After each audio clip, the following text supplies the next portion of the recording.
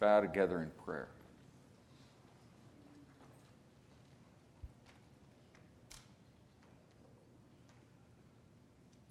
Holy God, you are a God beyond all comparison. There's no God like you on earth, no one in the heavens who can compare to you. You exist eternally. Before the creation of heaven and earth, you existed. There is no place that can contain you. You made the universe. You are greater than the universe. And yet you have deigned to dwell in your people and call them by name and establish them as the temple in which the Holy Spirit lives. And now we come into your throne room with boldness and confidence because of the blood of Christ. And at the same time, we are gathered here as a people, a temple in which your Spirit dwells.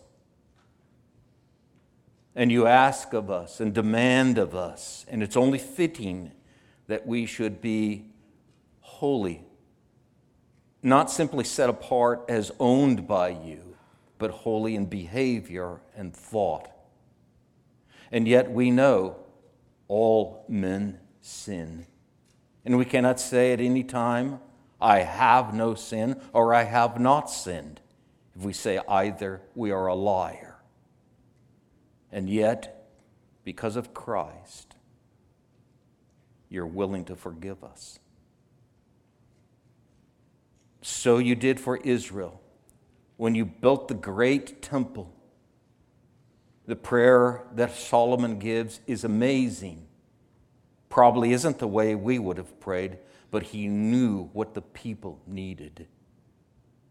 And so now, as we look into this prayer, teach us, humble us, make us open, make us desire purity with even greater intensity, and cause us to forsake all of our sin and to pray for forgiveness.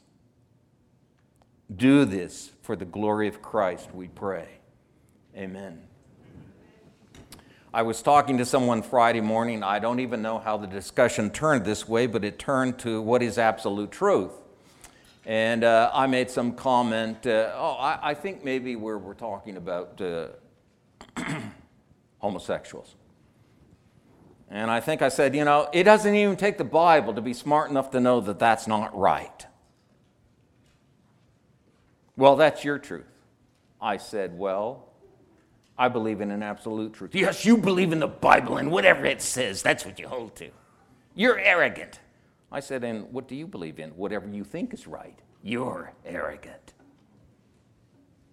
Well, and it just inflamed a little more and a little more. And then finally I said, okay, let's walk away friends. But here's a problem we have. You do agree there's absolute truth. But you're irrational about it because you think I have absolute truth and you have absolute truth, and we don't agree. Therefore, absolute no longer means absolute. You Christians, you're just all alike. Well, so when you talk to somebody like that,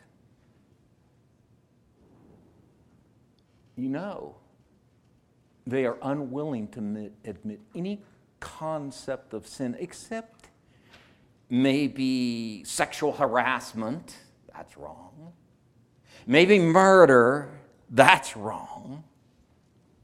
But so many things that the Scriptures say are unholy, are evil, such people call good. Well, if you're like that, you can be pretty self-satisfied. You can be kind of smug about life. I mean, after all, I listened to a podcast the other day where they were mocking. Who says there's a God? Who can prove there's a God? Well, when we come to this record about the temple and its completion and its dedication, it is the nation of Israel we're talking about. the nation that was chosen by God, and he displayed his marvelous wonder when he brought them out of the land of Egypt and took them to Mount Sinai, where he made covenant with them.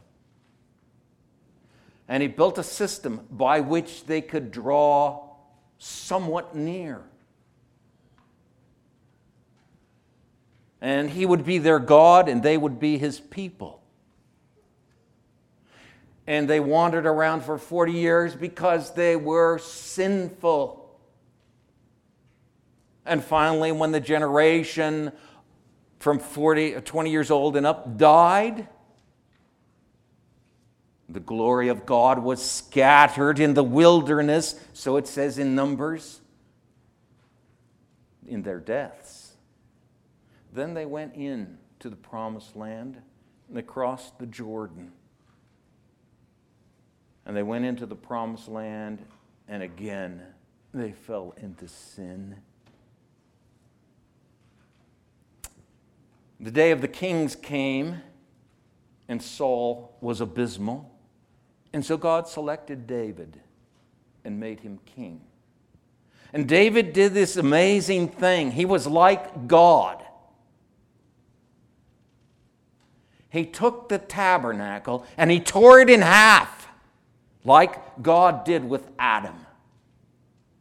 God took flesh, a rib, not just a rib, flesh, out of Adam's side after putting him to sleep. And then he fashioned a woman, and he brought the woman to the man, and the man was now two people in one, glorified. That's why Paul can say, well, the man is the image and glory of God, so he ought not to have his head covered. But the woman, she's the glory of the man. You want to know what a man's like? Look at his woman. So the temple was separated, and David carted off with the ark of the covenant, and first it was a disaster, and Uzzah died, and then he regrouped and decided to do things according to the law, and he brought the ark up with all kinds of sacrificing to the city of David, Zion, and there he put it in a tent. But these two remained separate. And then God made promises to him about a son sitting on his throne forever. He would have a dynasty if his sons would obey. And his son would build a permanent structure. And we're looking at the part of Scripture when the structure is done. It's called a house. It's called a temple. It's a display of God's cosmic universe. And we started in chapter 5, where the ark was brought, again with lots of sacrificing on the way from the city of Zion, the tent, and now it's brought into the temple, the house where God's name is going to be. And all the furniture of the tabernacle was brought in. So the two were made one flesh, something new, something more glorious. And it's demonstrated in our passage today, not just in talking about the prayer, but that's what we're going to talk about. But once the prayer was over, and once Solomon prayed, "Rise up, O God, to your resting place," fire came out and burned up the sacrifice. And the glory of God appeared, and the priest could not minister. The house was too full of the glory of God. And all the people fell on the pavement on their faces. And they said, "Indeed, his loving kindness is good. It lasts forever." Now, in that scenario, when the tent was completed and the priests were anointed and the inauguration took place, fire came from inside the tent and burnt up the sacrifice on the altar. Now the temple is created. And David says in our passage today, how can this house contain you? It cannot. Only your name can be there. In other words, it's called the house of Yahweh. This is Yahweh's house. But in actuality, he doesn't live there. It cannot contain him. And so now when the fire comes to burn up the sacrifice, it does not come from within the temple. It comes from heaven. Now, this tearing apart and putting back together is a new, more glorious stage in Israel's history, revealing the greatness of their God. This is a magnificent passage. We could spend forever on it. And the main central part is the prayer. But it's surrounded on either side by these events about, well, how this came about, the promises that were made to David, and how Solomon is now sitting on the throne. He rose up and sat down on the throne, and he built Yahweh's house. And then you come to the end of the prayer, and the introductory frame is repeated. So we have an opening and we have a closing. And right here in the center is this prayer. And this prayer has 7 sections to it. And we're going to look at it in just a minute. And this prayer, in its very opening, says, listen and forgive. And then 1, 2, 3, 4, 7 sections come reeling off of Solomon's lips, asking God to hear. Look to this place. Hear and forgive. 7. Oh, that sends you back to Genesis. Now, you'll be happy to know that I'm not going to try to compare these 7 sections to the days of creation, although one is compelled. Why 7? Of course 7, for a reason. It goes back to look at creation. We're not going to look at that. We're just going to look at the prayer. This is magnificent. And this is what we need. Now, when we think about it, now we're going to see in this prayer 2 words. One word is repent, sometimes translated return. It's the word shub in Hebrew, and it just means to turn and come back. And another word you're going to see is the word acknowledge or confess. And the word confess is a word that comes from to know, to say, yes, Yahweh is God. That's how you acknowledge that. So 2 words that are related to the confession of sin and turning and repentance. We pick up those same 2 words in the New Testament. So, on the day of Pentecost, what should we do? Their hearts were pricked. What do we do? Repent, each one of you. Change your mind.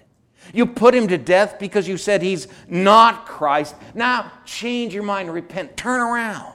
And you come to the epistle of 1 John. And you see the word confession.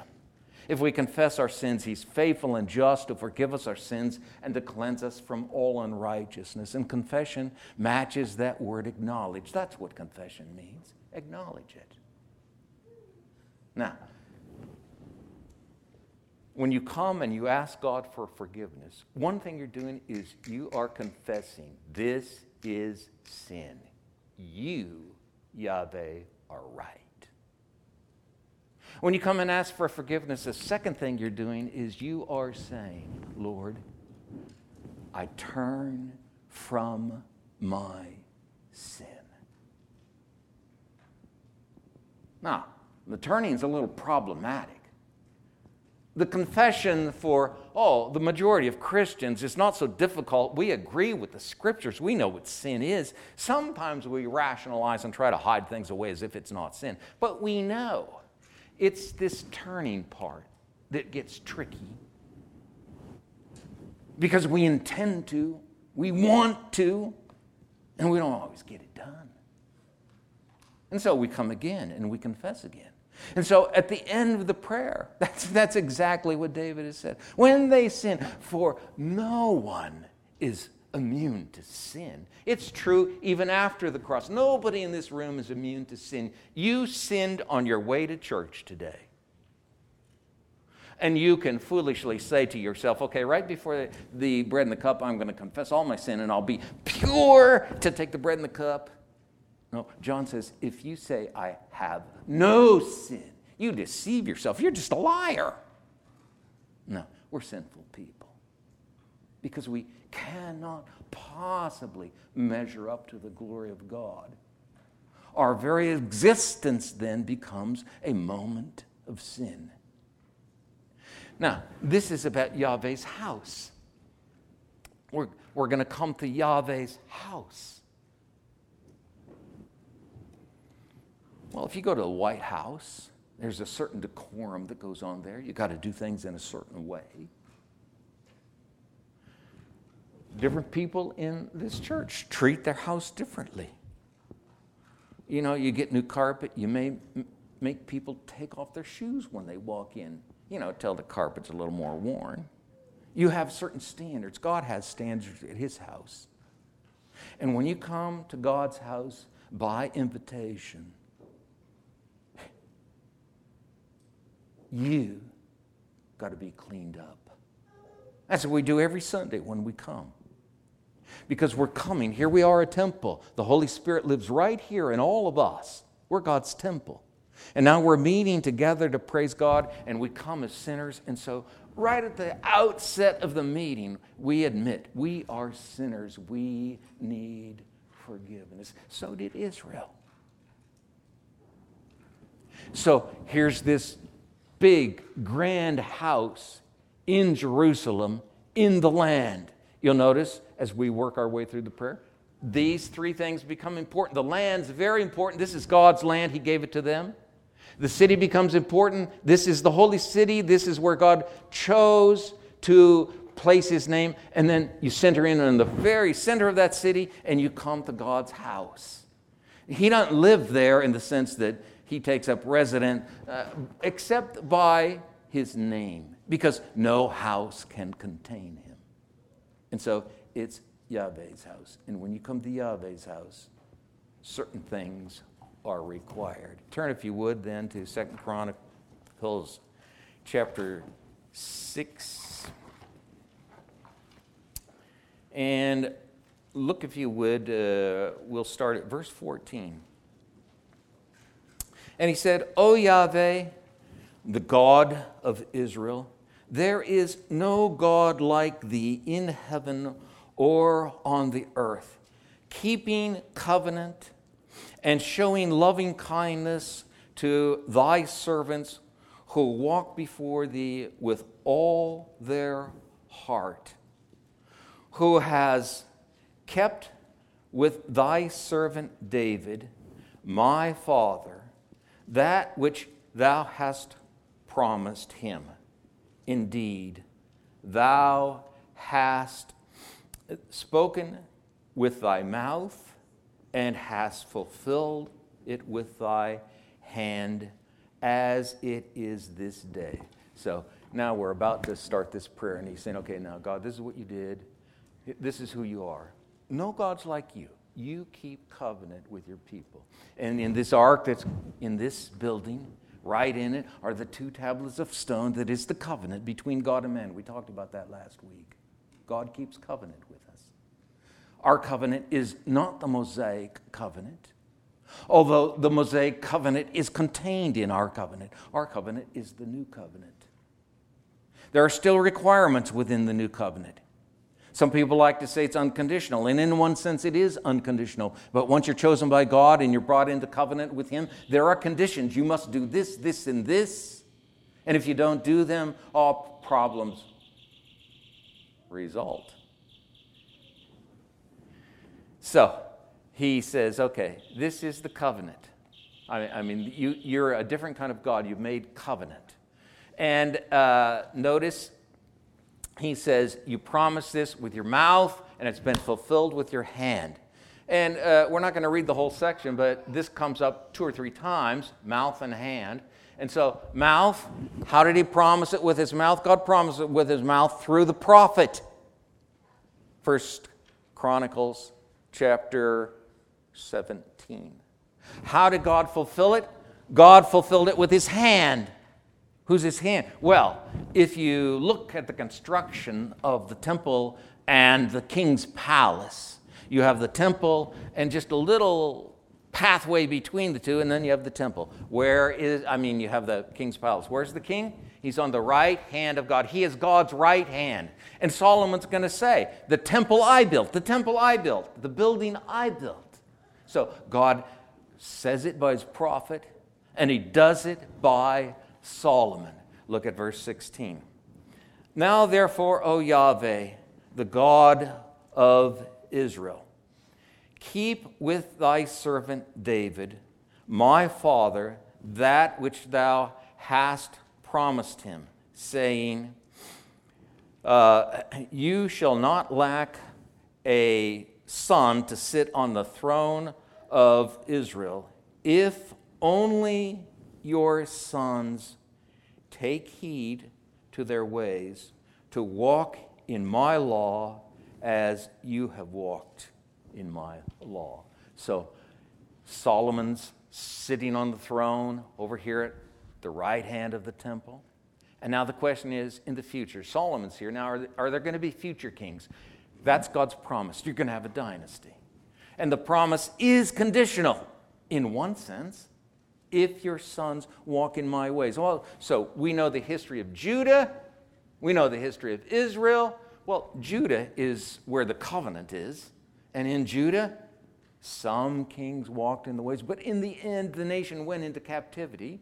Prayer 7, the nation went into captivity because the kings and the people did not walk in the ways of God. And so we get this long history from AD 586 all the way down to the inauguration of Jesus Christ on the cross when he was crowned with thorns and there was a placard above him, the King of the Jews. Between that time, no king, but Jesus is a Davidic king. So in that sense, it's unconditional. Then look at verse 17. Now therefore, O Yahweh, the God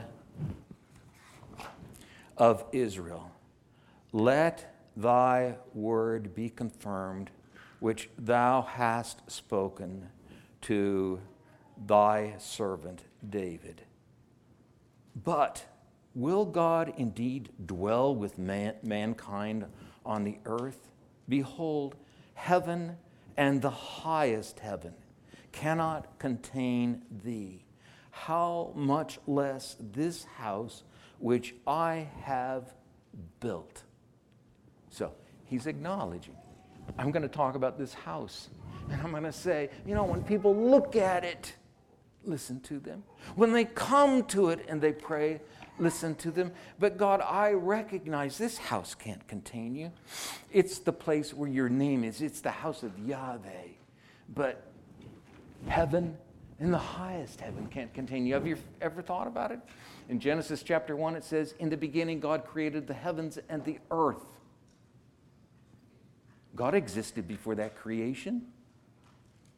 So when he creates the heavens and the earth, it cannot contain him. He's bigger than the creation of the heavens and the earth. And now, verse 19 is the preamble to the prayer. So, verse 19. Yet, even though this house cannot contain you, yet have regard to the prayer of thy servant and to his supplication, which just means, the word supplication here means asking for God's favor. O Yahweh, my God, to listen to the cry. The word cry here is lamentation. To listen to the lamentation and to the prayer which thy servant prays before thee, that thine eyes may be open towards this house day and night, towards the place of which thou hast said that that thou hast said,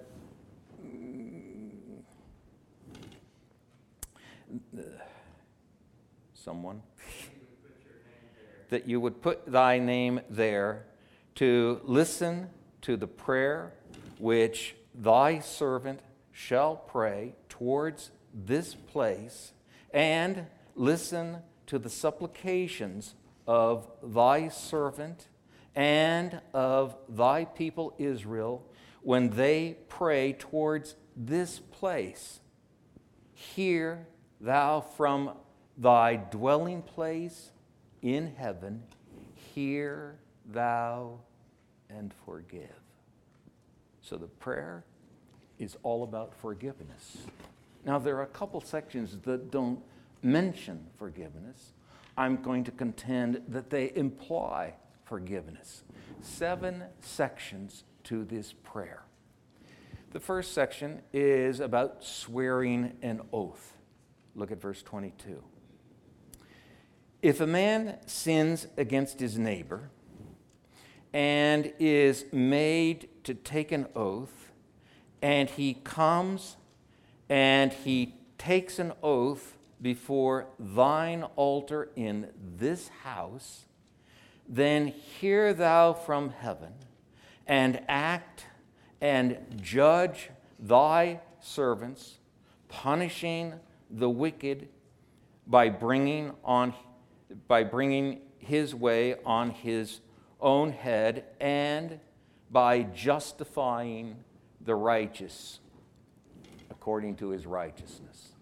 Now, what we're talking about is occasions where two people say, well, let me give you Exodus 22. In Exodus 22, you're going on vacation and you got a dog, and you got to take your dog and keep it at somebody's house.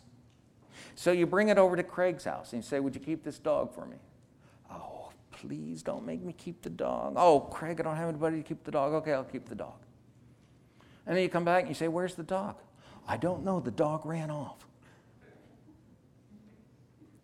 Then we got to go up to the house of Yahweh, and you say, are you sure the dog ran off, Craig? I think you killed the dog. So I got to swear an oath. The dog ran off. And here we are standing in front of the altar where an animal ascends. That's you, up to God. You're right in God's presence. And God judges. And if Craig's lied, his wickedness is going to come down on his own head, and the righteous man is going to go free. Well, the assumption is if you're willing to go up to the altar and to take an oath, you will be innocent. But here's what we do. We come to the temple and we take an oath between two Israelites, and God is going to judge. That's the first scenario. And the sinner is going to have his wickedness upon his head, and the just man is going to live in his righteousness. Next scenario, defeated before an enemy. Verse 24. And if thy people Israel are defeated before an enemy, because they have sinned against thee, and they return to thee and confess thy name. They repent and they acknowledge you are Yahweh, and pray and make supplication. Yahweh, be favorable towards me before thee in this house.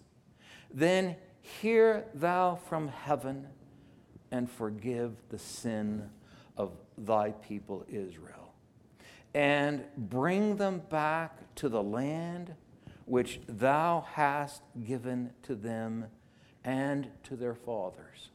Now, here's a case where it's like the case of Achan. They went to battle.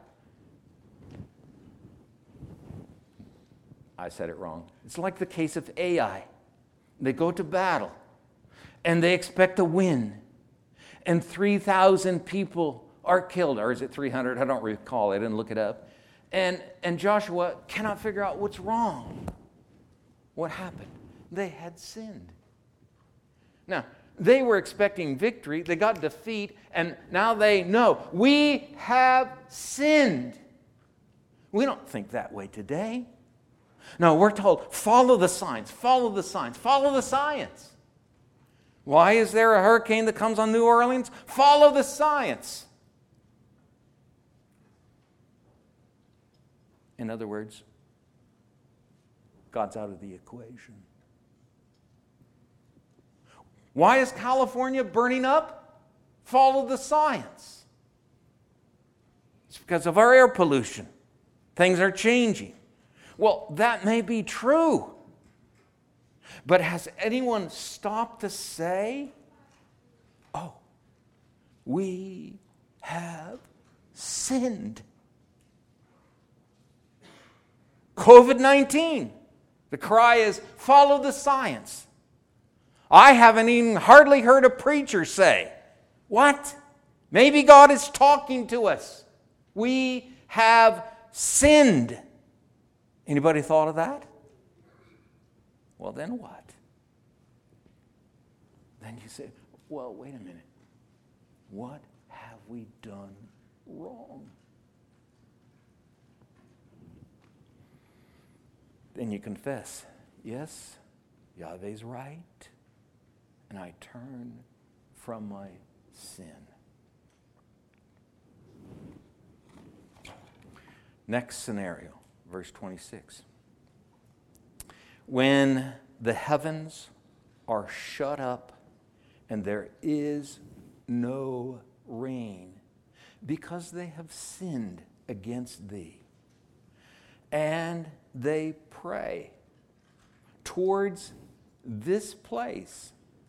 It's a long ways for a lot of people to come. What do? They turn towards the house and they say, that's the house of Yahweh. That's from where Yahweh does his work. It's at that house sacrifices are made. It's there where he forgives sin. You turn, and from this place, and they confess thy name and turn from their sin with which thou dost afflict them, then hear thou in heaven and forgive the sin of thy servants and thy people Israel. Indeed, teach them the good way in which they should walk, and send rain on thy land, which thou hast given to thy people for an everlasting inheritance. So in this case, they know they're wrong because it's part of the covenant. If you disobey me, I'm going to make the heavens like iron and no rain's going to come. Now no rain comes and the people say, whoops, we have sinned. And what is Solomon saying? When they confess your name and they repent, forgive them. And then teach them from this incident to walk in your way. So they learn from their sin and they learn what you do. But forgive and bring rain once again. Then the next scenario, starting in verse 28.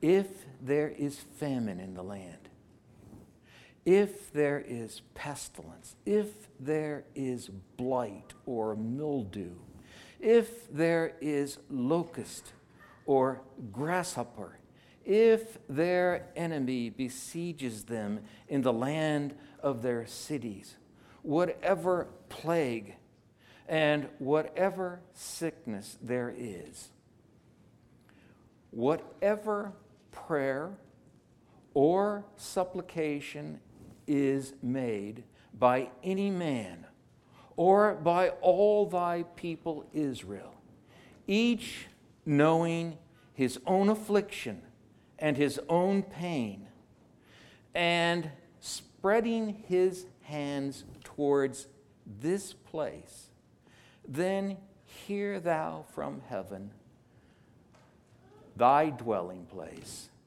and forgive and render to each according all his ways, whose heart thou knowest, for thou alone knowest the hearts of all the people. As long I lost my place, that they may fear thee and walk in thy ways, as long as they live in the land which thou hast given to your people.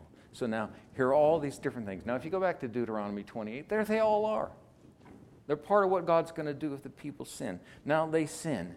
And what do? Stretch out their hands to heaven, and they say, you are God. Forgive.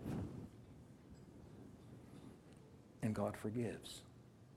Now, under the new covenant, when you come to Hebrews chapter 10, in Hebrews chapter 10, we're told all of our sin is forgiven. And God remembers it no more. But you have to think of two different ways about sin.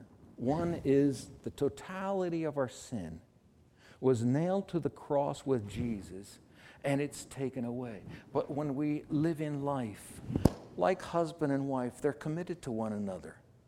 But they fail one another. They sin against each other. The marriage is not in danger. It's secure. But they sin. And fellowship is destroyed. And so what do? They confess their sin, and forgiveness takes place. And they learn, let's walk in a different way. Let's not go down this path again. And what does God do? God forgives. Look at the fifth scenario. It's about foreigners.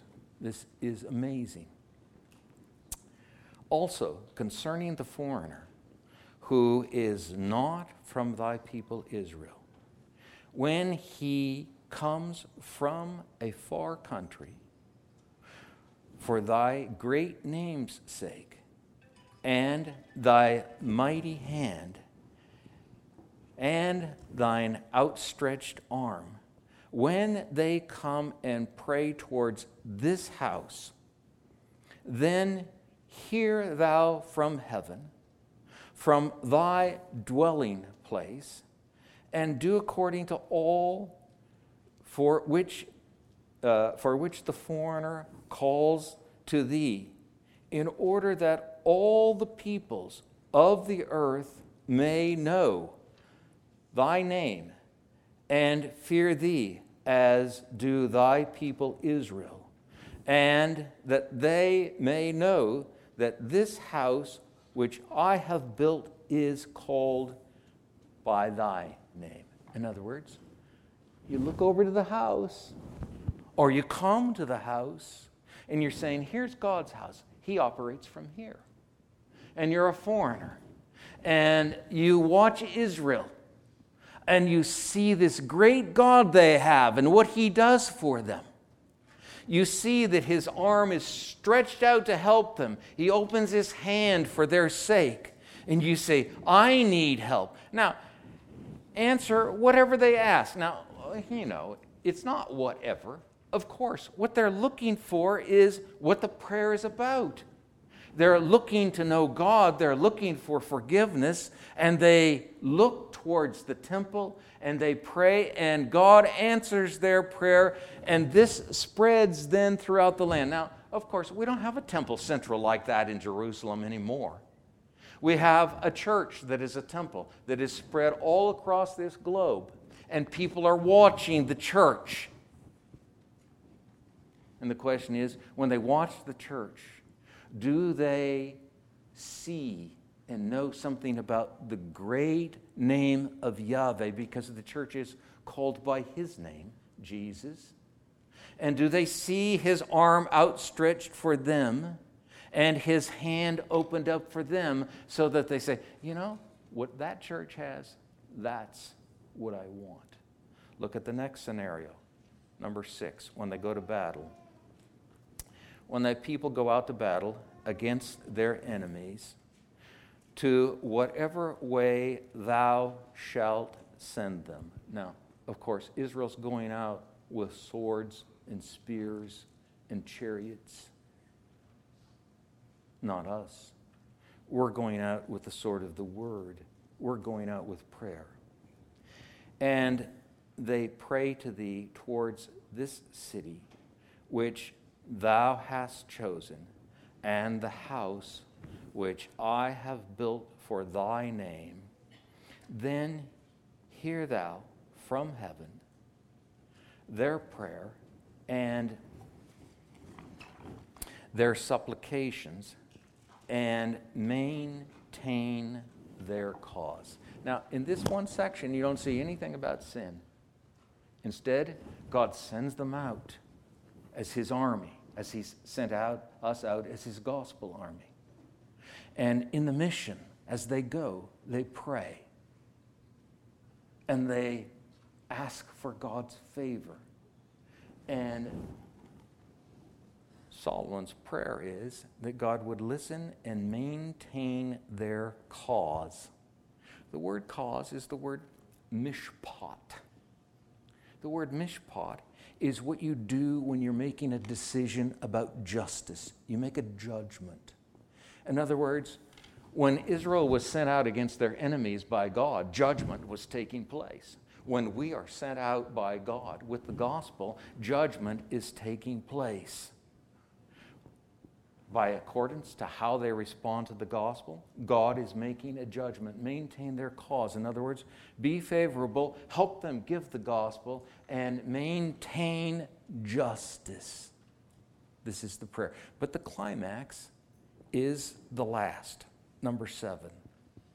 And you have to remember, this is being written not to Israel of Solomon's day. This is being written to Israel while they're in exile.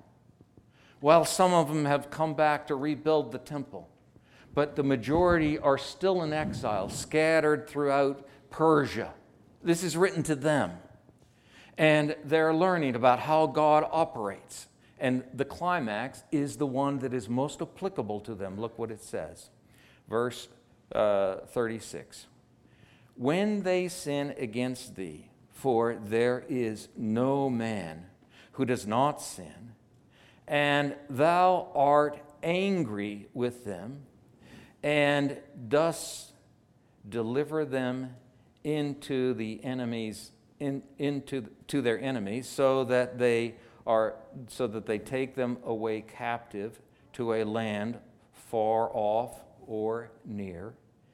If they take thought in the land where they are taken captive, and repent and make supplication to thee in the land of their captivity, saying, we have sinned, we have committed iniquity, we have acted wickedly.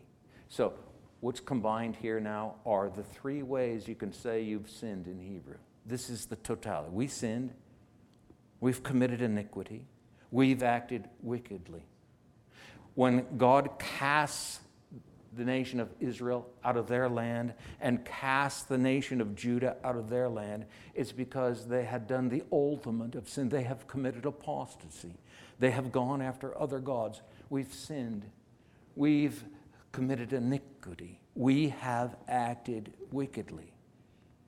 If they return to thee with all their heart and with all their soul in the land of their captivity, where they have been taken captive, and pray towards their land, which thou hast given to their fathers, and the city which thou hast chosen,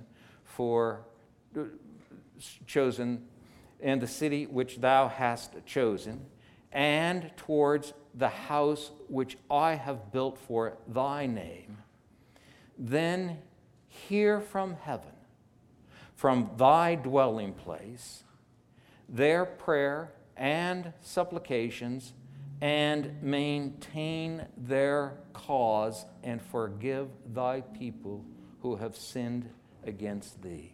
So here's this message that goes out to the people who are dispersed in captivity, who have committed the great sin, and if they pray and if they supplicate you and they say, we have sinned, and they look at the land that you gave to their fathers, and they look towards Jerusalem that you chose for your name, and they look at the house that I've built, the house that's called by your name, then God, maintain their cause and forgive. Now, what's their cause?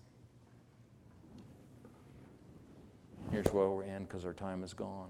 Remember, in connection with the persecution of Stephen, a wide persecution took place and so many Jews were dispersed. And in the book of Peter, they're called foreigners and strangers, aliens. Most Christians today think about that in terms of us being foreigners and strangers on the earth. We're looking for. That's not what it means. They were the Jews who were dispersed, the Christian Jews who were dispersed into another land because of persecution. And what happened? Now they had a new cause. They were dispersed to carry the gospel.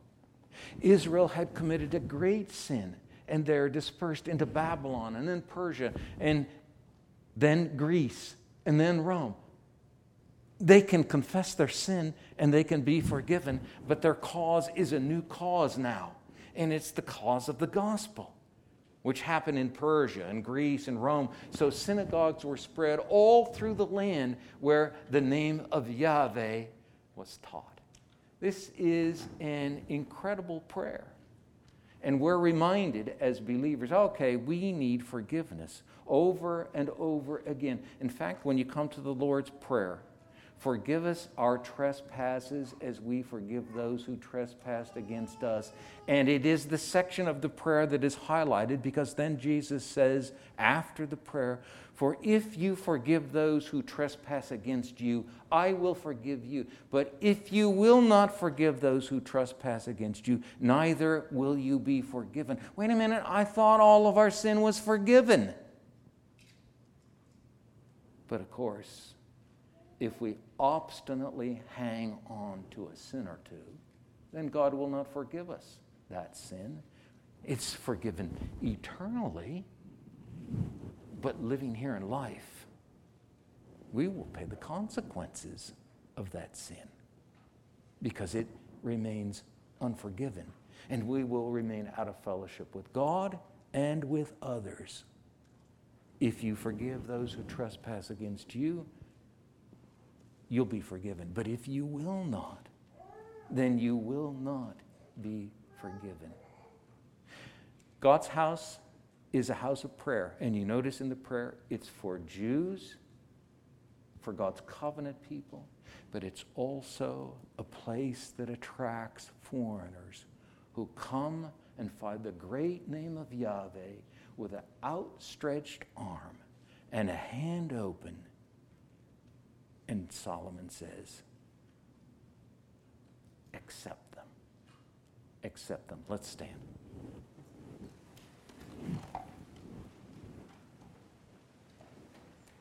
Father, we thank you that in Christ we have forgiveness. We thank you that you are a gracious God, and because of pouring out your wrath upon him at the cross, anytime we as believers, when we sin, we can come and you are willing to forgive. And you do forgive. And the guarantee is that your Son rose from the dead. We know you forgive us because you paid for our sin at the cross. Help us to be people who learn the lesson from each sin, not to walk down that road anymore. Help us be people who learn from our sin when we confess and experience the freedom of forgiveness. To walk in the ways of righteousness. Teach us to do that. We thank you for Solomon, for his prayer, and we thank you now for the greater Solomon, who hung on a cross and said, Father, forgive them. They know not what they do. And he is our King, and he's forgiven us. And we thank you in his name. Amen.